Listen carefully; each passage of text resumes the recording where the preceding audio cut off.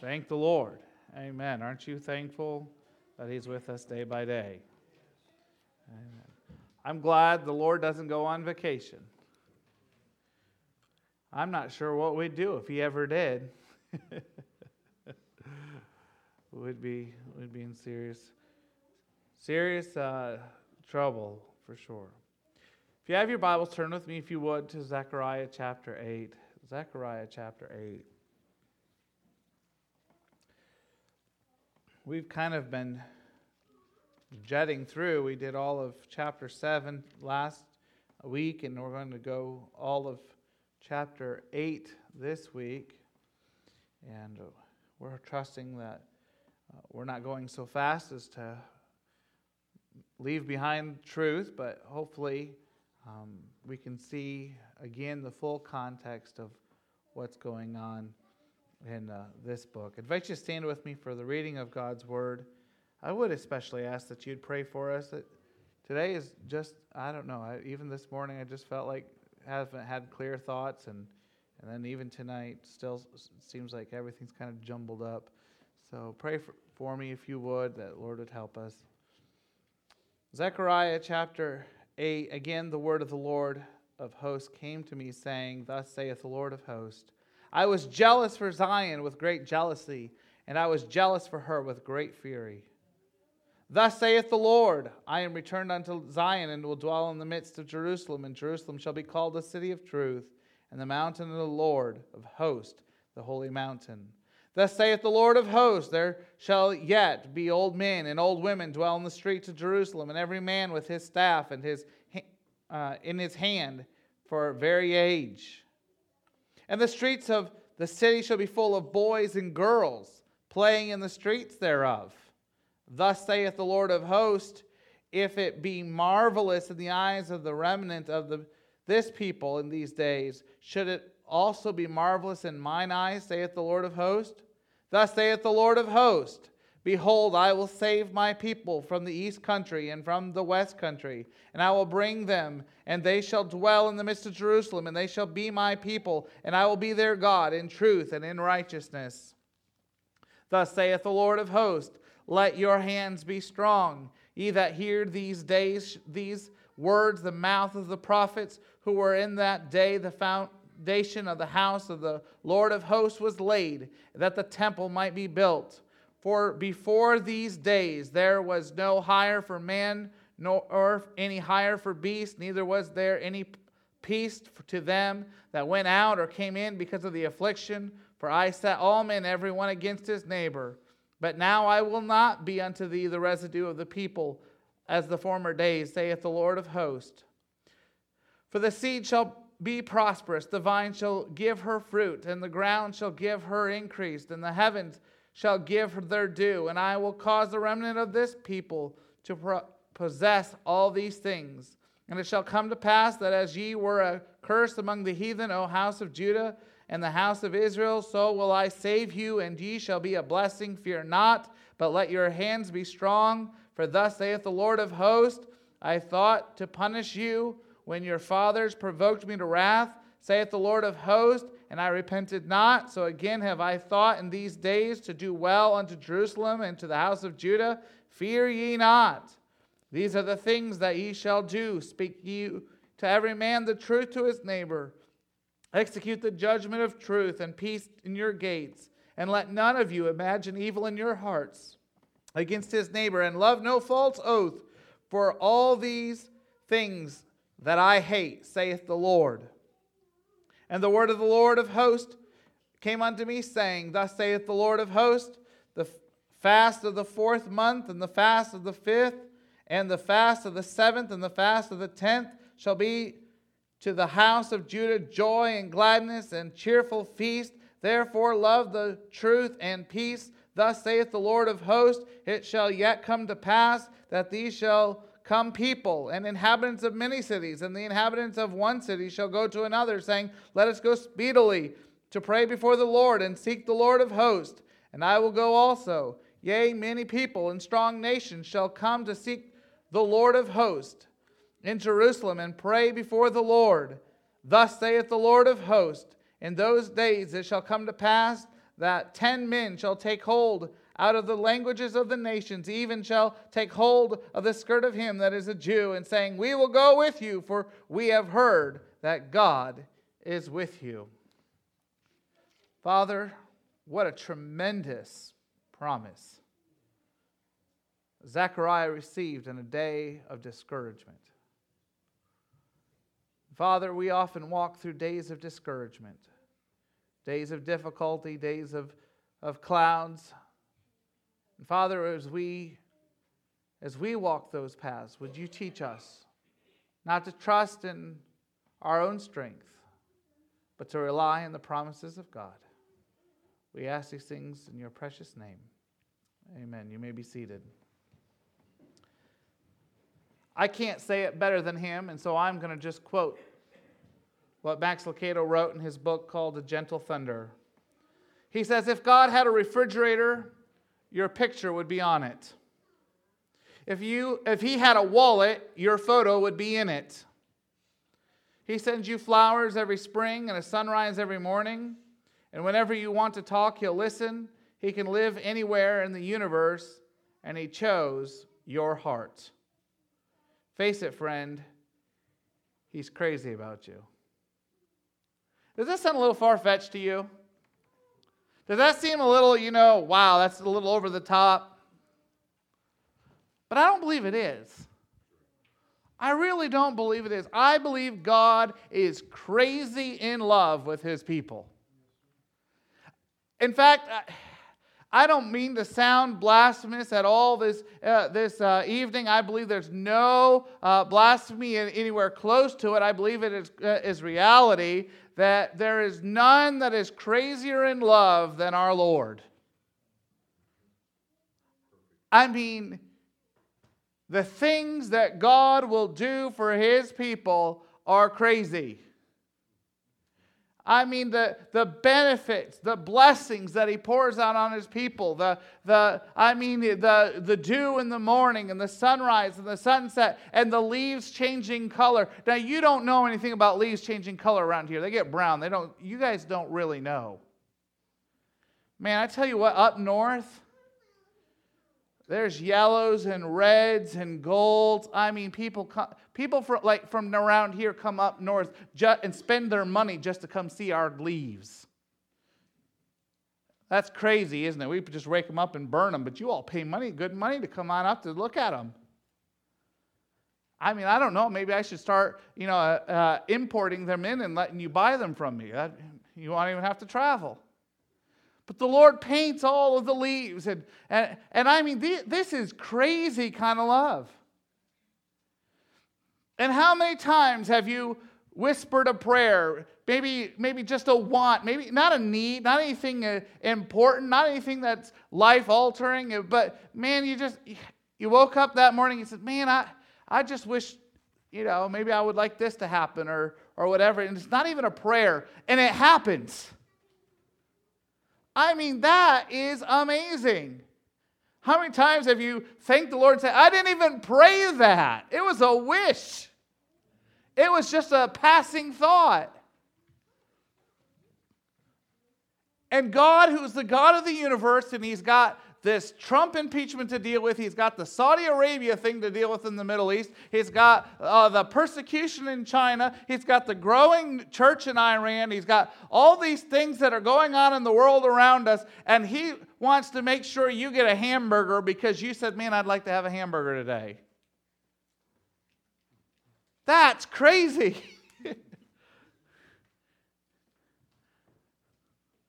I remember just one time that we were newly married. It was our first winter, and my coat didn't zip, and my winter coat didn't. And we were up north, and if your coat doesn't zip up there, that's a problem.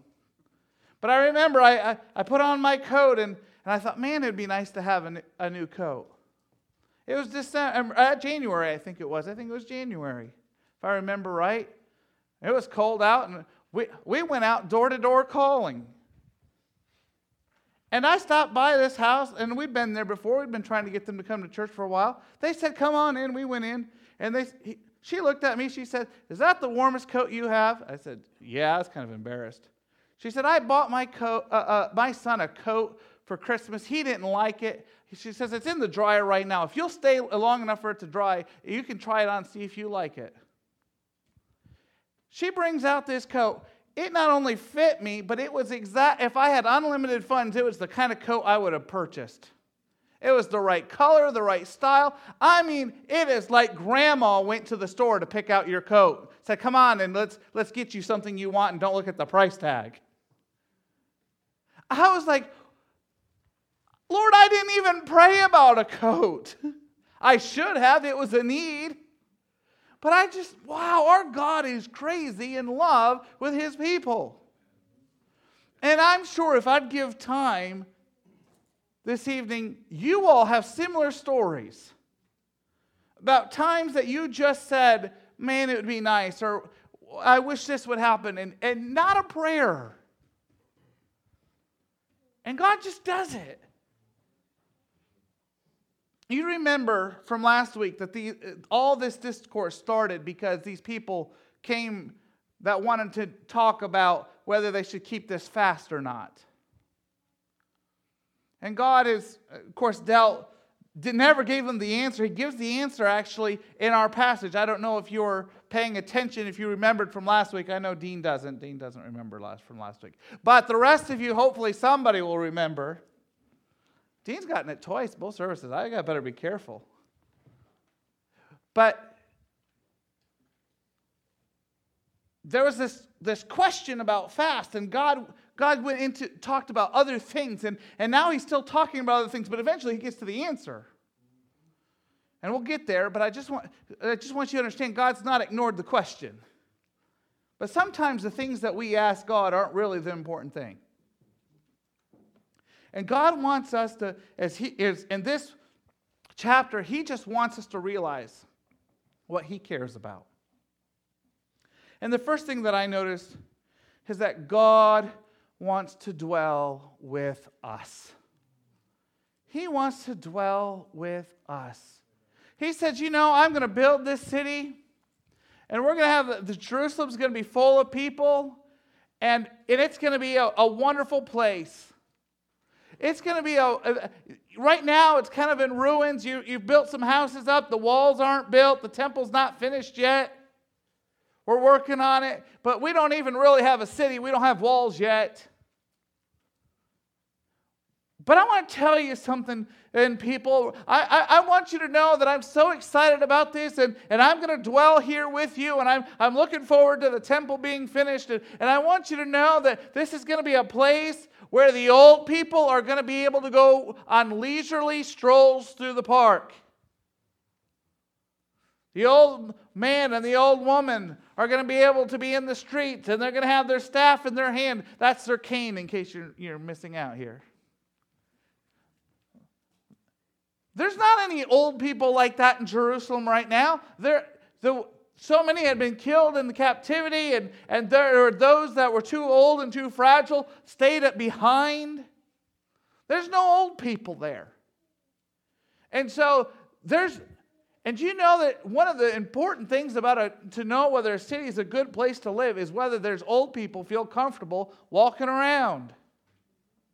And there's old people who are on their canes in town, and they're safe and they're comfortable.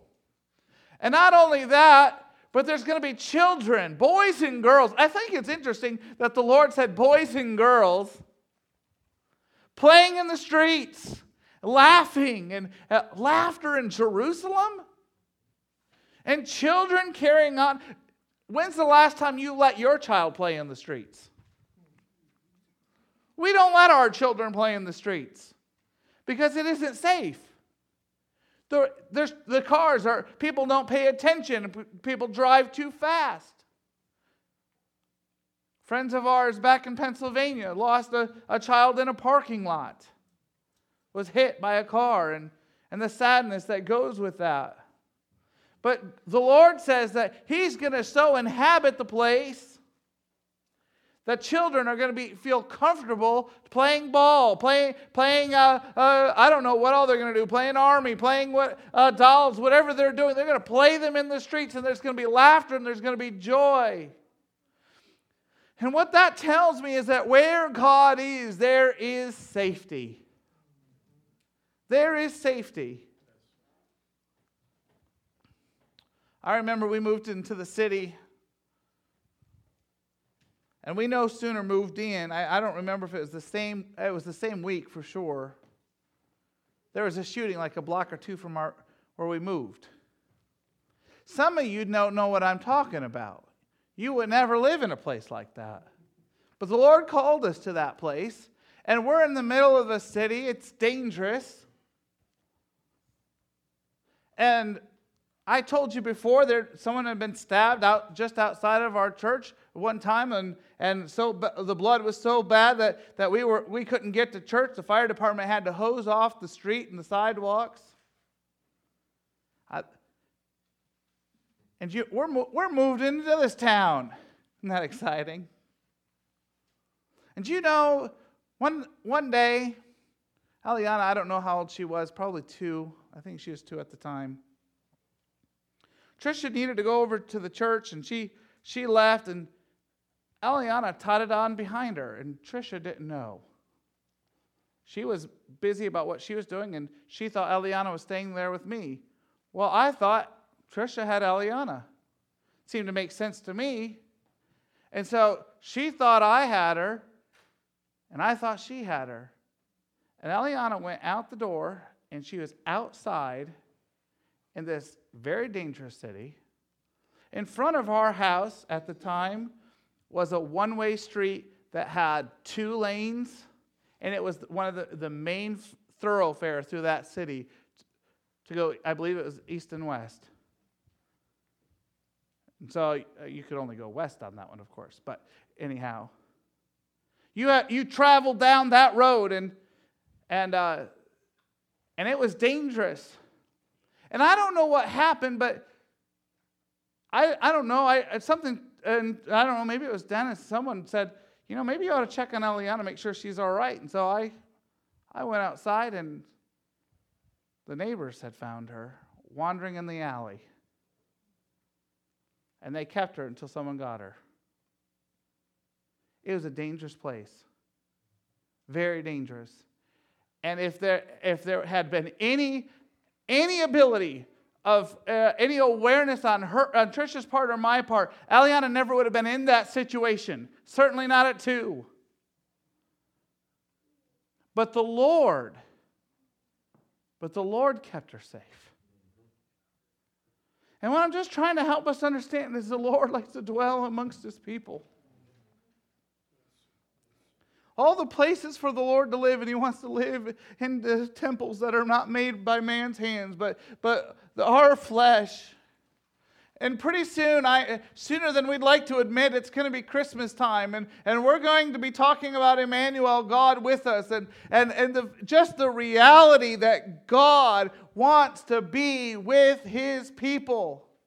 And you know what? When we realize how great God is and how much bigger He is than we are, it'd be like you saying, I'd like to live in an ant colony. We should be nothing to Him, and yet He's made us the crowning jewel of His creation. And that just amazes me tonight.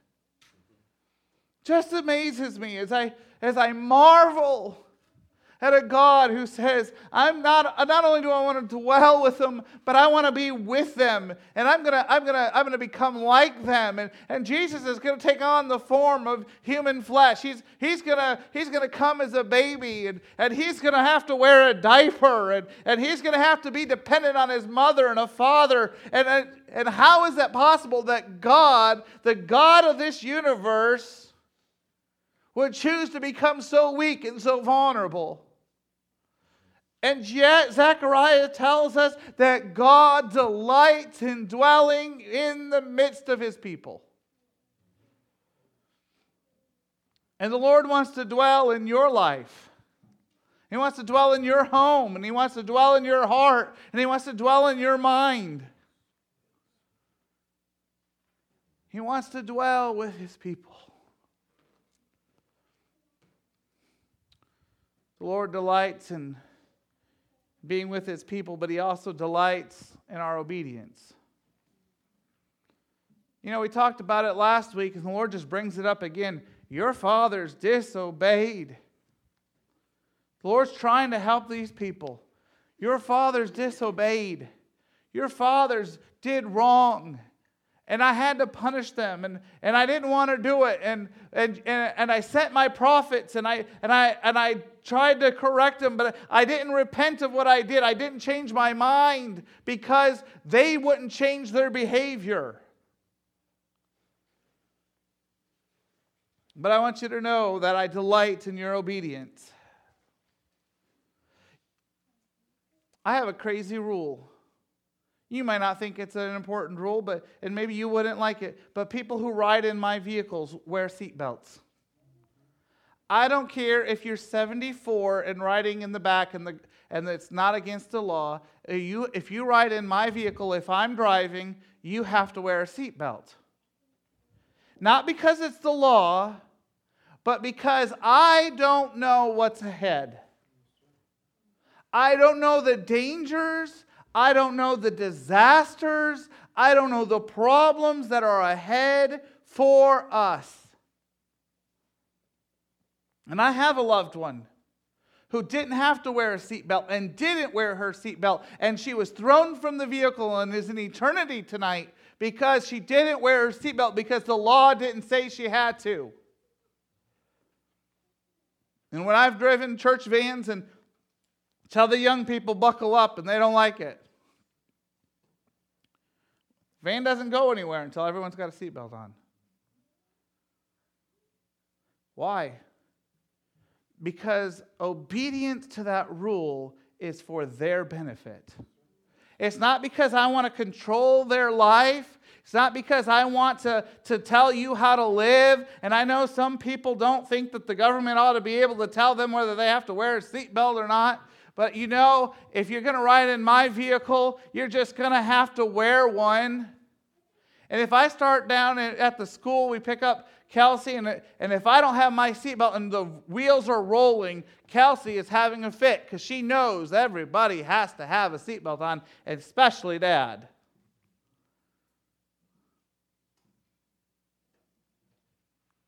It's not because of control. And it's the reason why you require obedience of your children if they're still at home, or when they were at home, you required obedience. It wasn't because you just had to be the dictator of your home. It's because you were looking out for the well-being of your children. And they don't like to hear it, and they don't necessarily believe it. And probably half of the kids have turned me off by now. They don't want to hear this.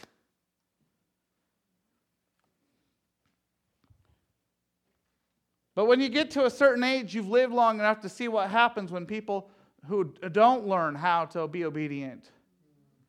And you get to a certain age and you start to see that people that go out into eternity, they lose their life because they didn't respect authority and they didn't respect the law. And they didn't respect the rule of the home.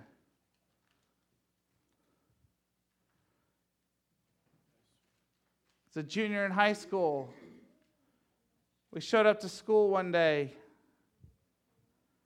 First class was English.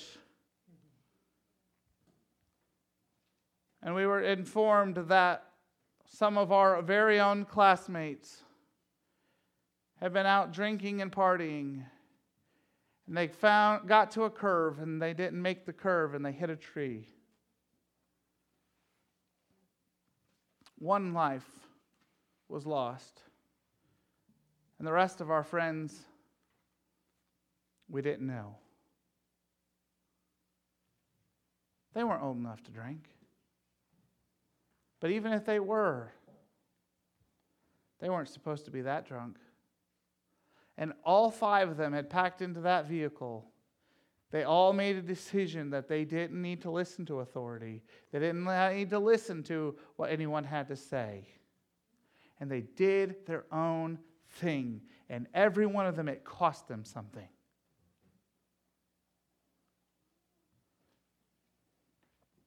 Some of them didn't get to play sports that year because they spent the year recovering. Some of them have lifelong health problems because of that accident. And those are extreme cases, but what God's trying to help us to understand is He disciplines His children. He disciplines us, not because He hates us and not because He likes making things hard on us. And it's not because He likes sending trials and tribulations our way, but because He's so in love with us, He's trying to save us from a worse situation down the road. And He delights in our obedience. And so the Lord, when we do wrong, He corrects us. But when we do right, He blesses and He pours out His blessings on us. And He's hoping that He can reward us enough that we'll want to do that. And may I just pause here? We've got a few parents here. Make sure you reward for obedience. We're programmed to see the wrong in our kids. And my kids would say amen if they were allowed to, but they would die. Got to say that real close to Brandon. We do. As parents, we see the mess ups. We see the mistakes. We see every squirm in the pew. We see every or hear every noise that they make. And we're programmed, I think, as parents sometimes we just see the negative, but that's not how the Lord parents us. He corrects the wrong. And we need to do that. We cannot fail to do that. But He blesses and He rewards the good. Well, I don't think my children ought to be rewarded for good. They should be good for goodness sake. Well, you go to work for work's sake and don't take a paycheck home.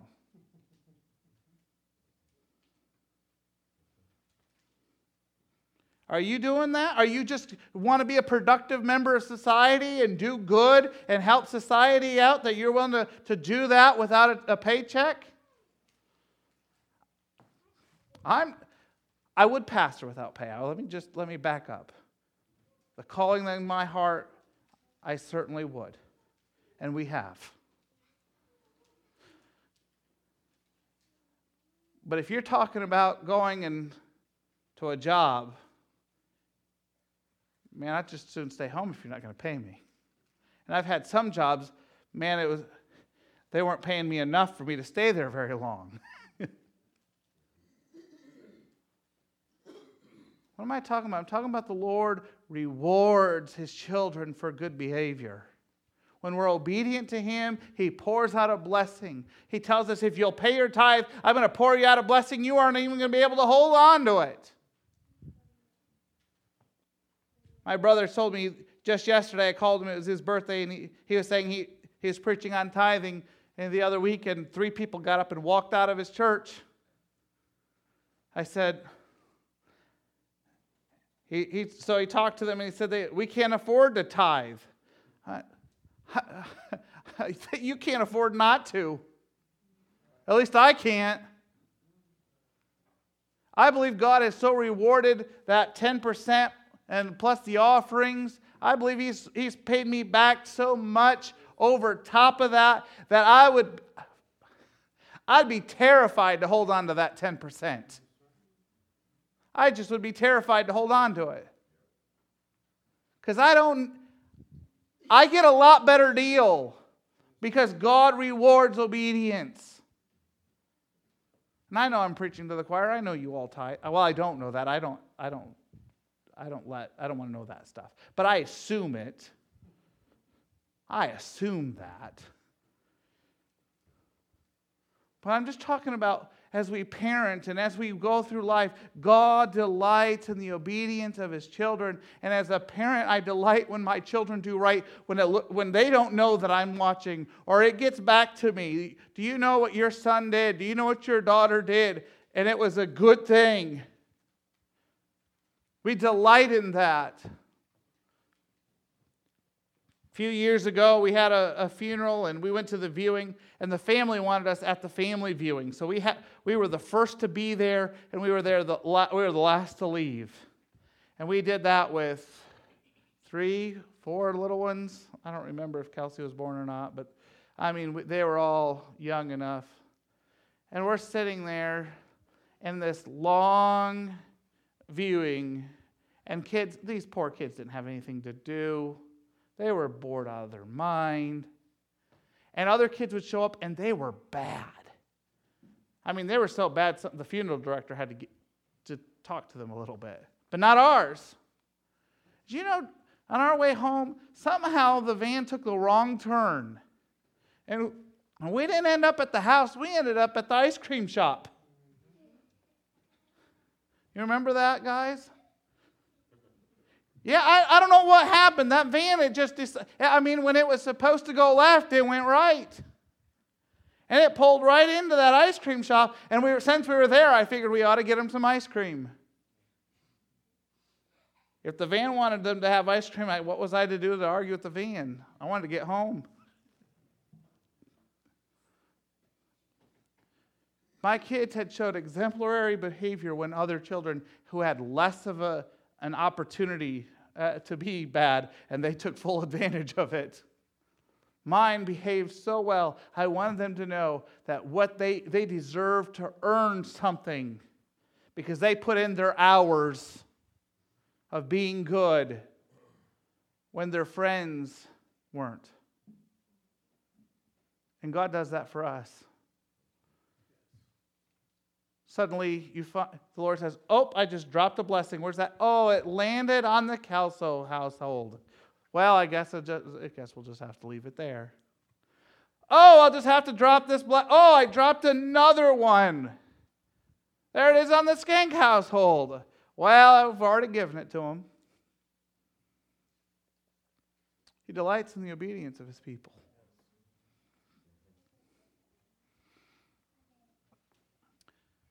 Not only does he delight in being with his people and delight in the obedience of his people, but he delights in the joy of his people. Now, I understand the Lord calls us to suffer, but the Lord has a great desire that we would be full of joy, even in the midst of suffering, realizing that our Lord is on the other side of that suffering.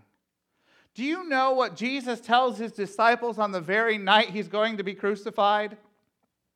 He says that he wanted them to have joy and that their joy might be full. That's a strange time to say that. That's like taking your kid in for a whooping and saying, now I want you to have lots of joy. But we're going to give you a whooping here first. Why are you saying this now as they're about ready to go through one of the most difficult trials of their faith that they will ever face? In fact, Peter will deny the Lord in the midst of this difficult trial. All of the disciples will flee except for John. He'll follow afar off. Because in the midst of our trials, in the midst of the things of our suffering and the things that cause us grief and sorrow and pain, in the midst of all of our agony, the Lord wants his people to have joy. But you know what? We're better at grumbling than praising. We're better at complaining than rejoicing. Sometimes I wonder if we'd open up a service for gripe session instead of testimonies, if maybe we didn't have more participation.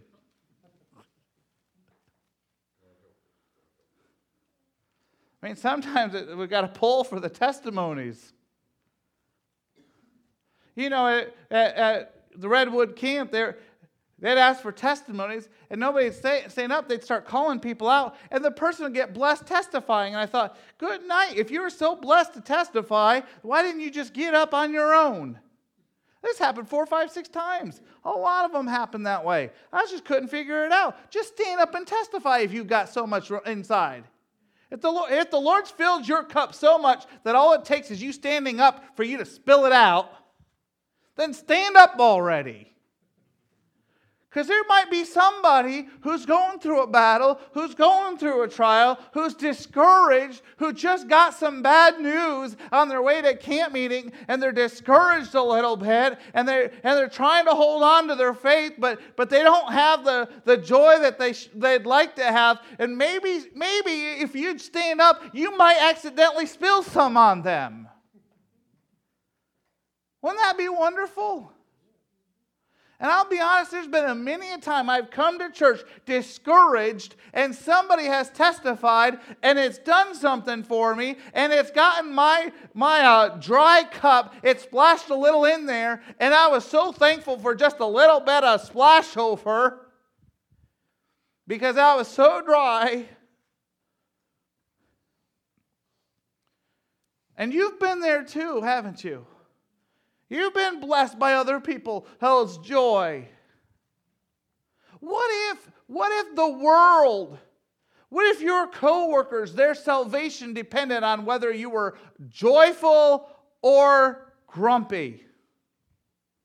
What if that was the only thing that determined the salvation of some of our loved ones?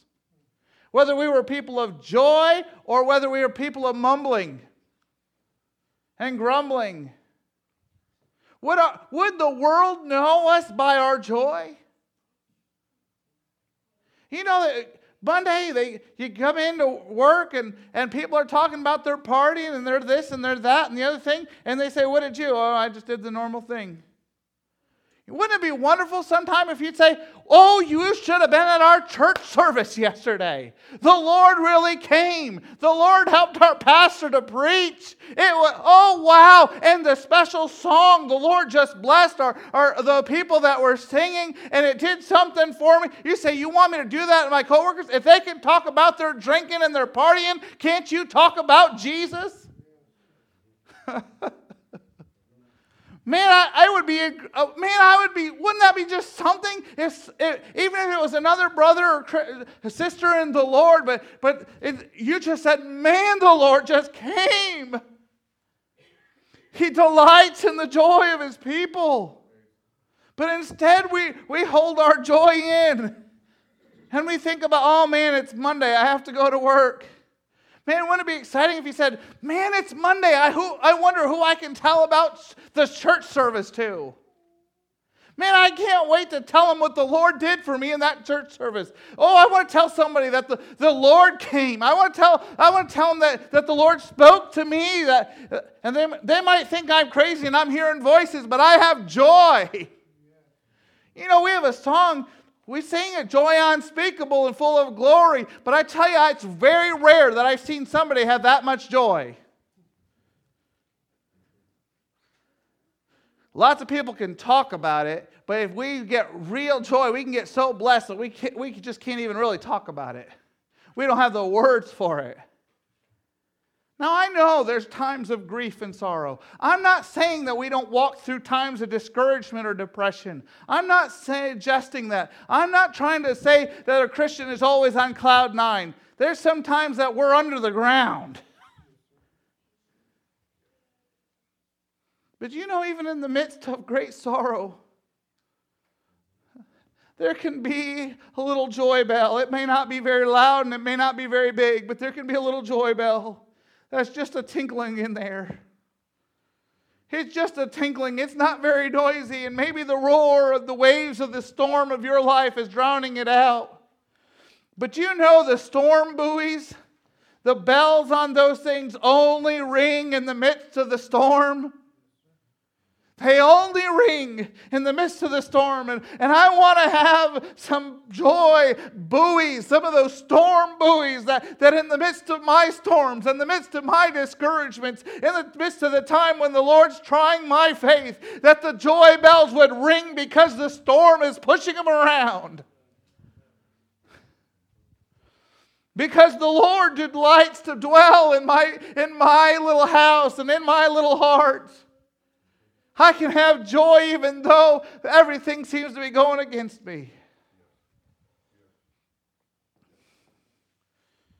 Man, that clock goes too fast.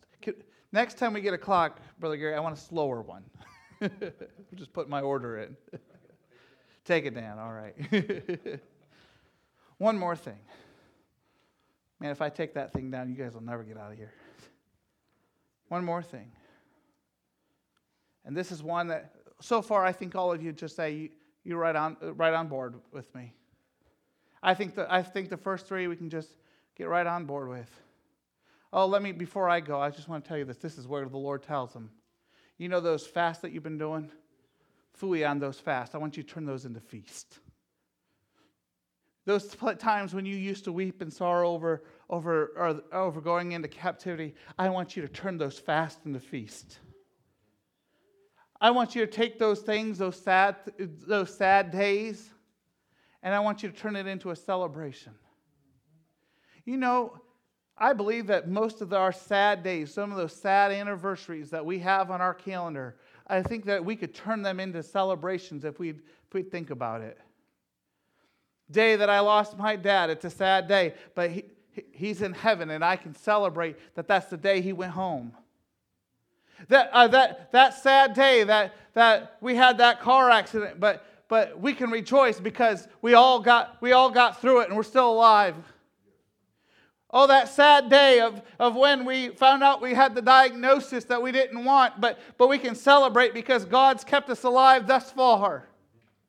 You know, we could turn our fasting days, our sorrow days, our weeping days, if we'd use a little bit of imagination, a little bit of joy, we could look at them and we could celebrate them instead of mourn them. I know we have some loved ones that didn't make it. And I don't know how to turn those into celebrations. And I know there's some hard days. But I believe there's a lot of opportunities to celebrate when we're sorrowing if we just look at it from God's perspective. And probably even some of our ones that we can't think of, I'm sure that the Lord has, if we understood His great plan, we could even rejoice in those. So I need to get hurrying. I just didn't want to let that go. I've been building up for 2 weeks about what to do with that question. The Lord wants them to celebrate, not to be sorrowful. But here's the last one. The Lord delights in our evangelism. He says, there's coming a day when people are going to come from other nations. You know those Gentiles you call dogs? They're going to get a hold of you. They're going to get a hold of your clothes. They're going to get a hold. They're not going to let you go. They're going to get a hold. They're not going to let you pull away. They say, tell me about God. I know you've got God. Could you imagine if someone would get a hold of your garment and just say, please, please tell me about Jesus? I know you know about Jesus. I'm not going to let you go until you tell me the story of Jesus. Tell me how to get saved. Oh, that'd be something, wouldn't it? But would they come to us? Would they even know that we do about Jesus? These are a people. The reason that the Lord called Israel to be set apart is He wanted through them the whole world to hear the message of a God who loves and cares about them. But they allowed racism and hatred and pride to get in their way. They allowed fear of their enemies, and they allowed their selfishness and so many other things to get in their way that they weren't evangelizing.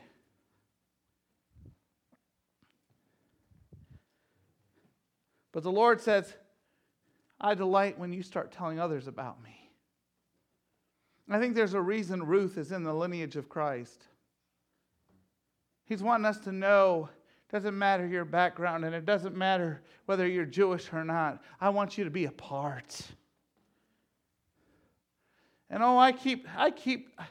I know we said this last week in this sermon, but the Lord repeats it here. It's the people that are vulnerable that He wants us to reach. The people that are hungry and the people that are weak and the people that are cast off.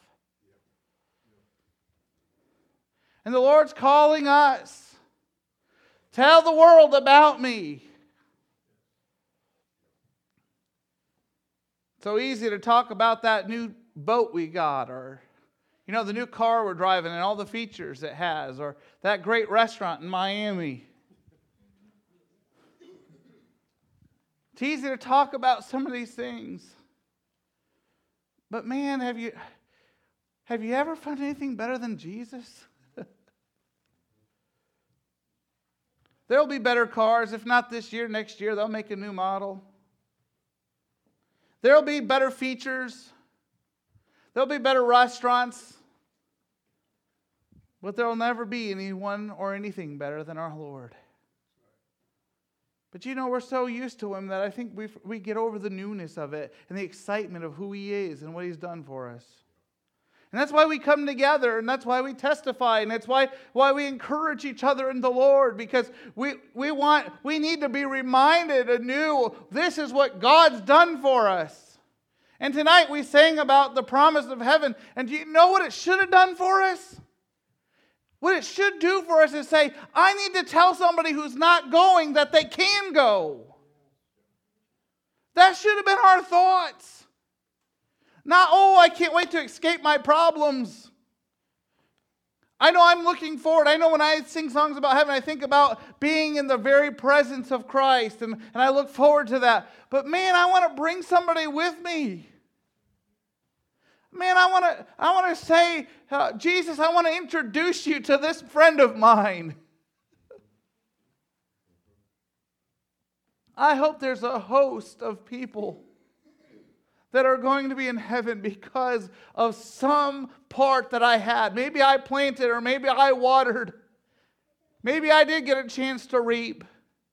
Whatever the part may be, maybe it was disciple, maybe it was just a kind word, maybe it's just a word of encouragement. I don't know. The Bible says that we could give a cup of cold water in the name of a disciple and we won't lose our reward. I mean, water's free. And yet, the Lord says there's a reward for that. I don't want to go to heaven by myself. I'll just be honest with you. I don't know that I'd want to go to heaven if I knew I was going all by myself. I think I'd be awful embarrassed to stand before the Lord. Maybe if I understood how horrible hell is, maybe I wouldn't say that. But I'd just be honest with you this evening. I'd feel awful awkward that I've been serving the Lord this long, and for me to show up and say, heaven, party of one.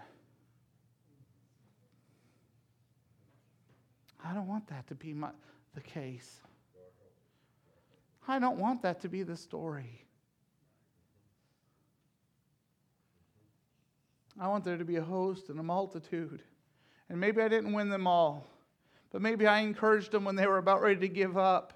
Or maybe it was when they were in a time of need that we gave money or gave support or whatever the case might be.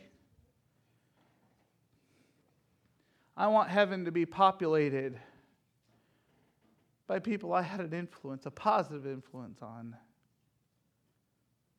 Because the Lord delights in our evangelism.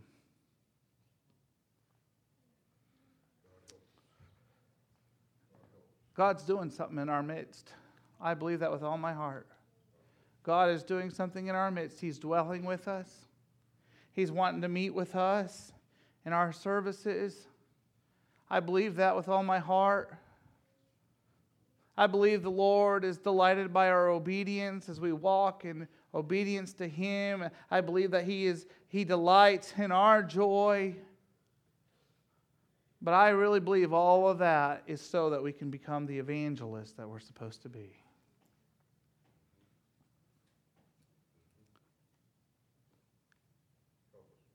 The Lord's crazy about us. Our picture's on His refrigerator. Our photo is in His wallet. This fall, He's going to paint a leaf just for you.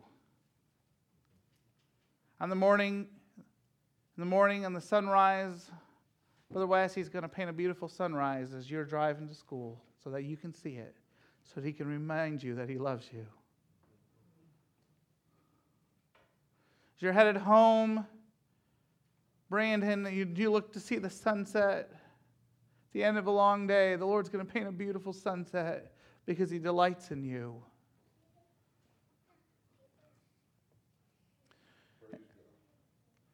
And some of you are really getting excited about this cool weather.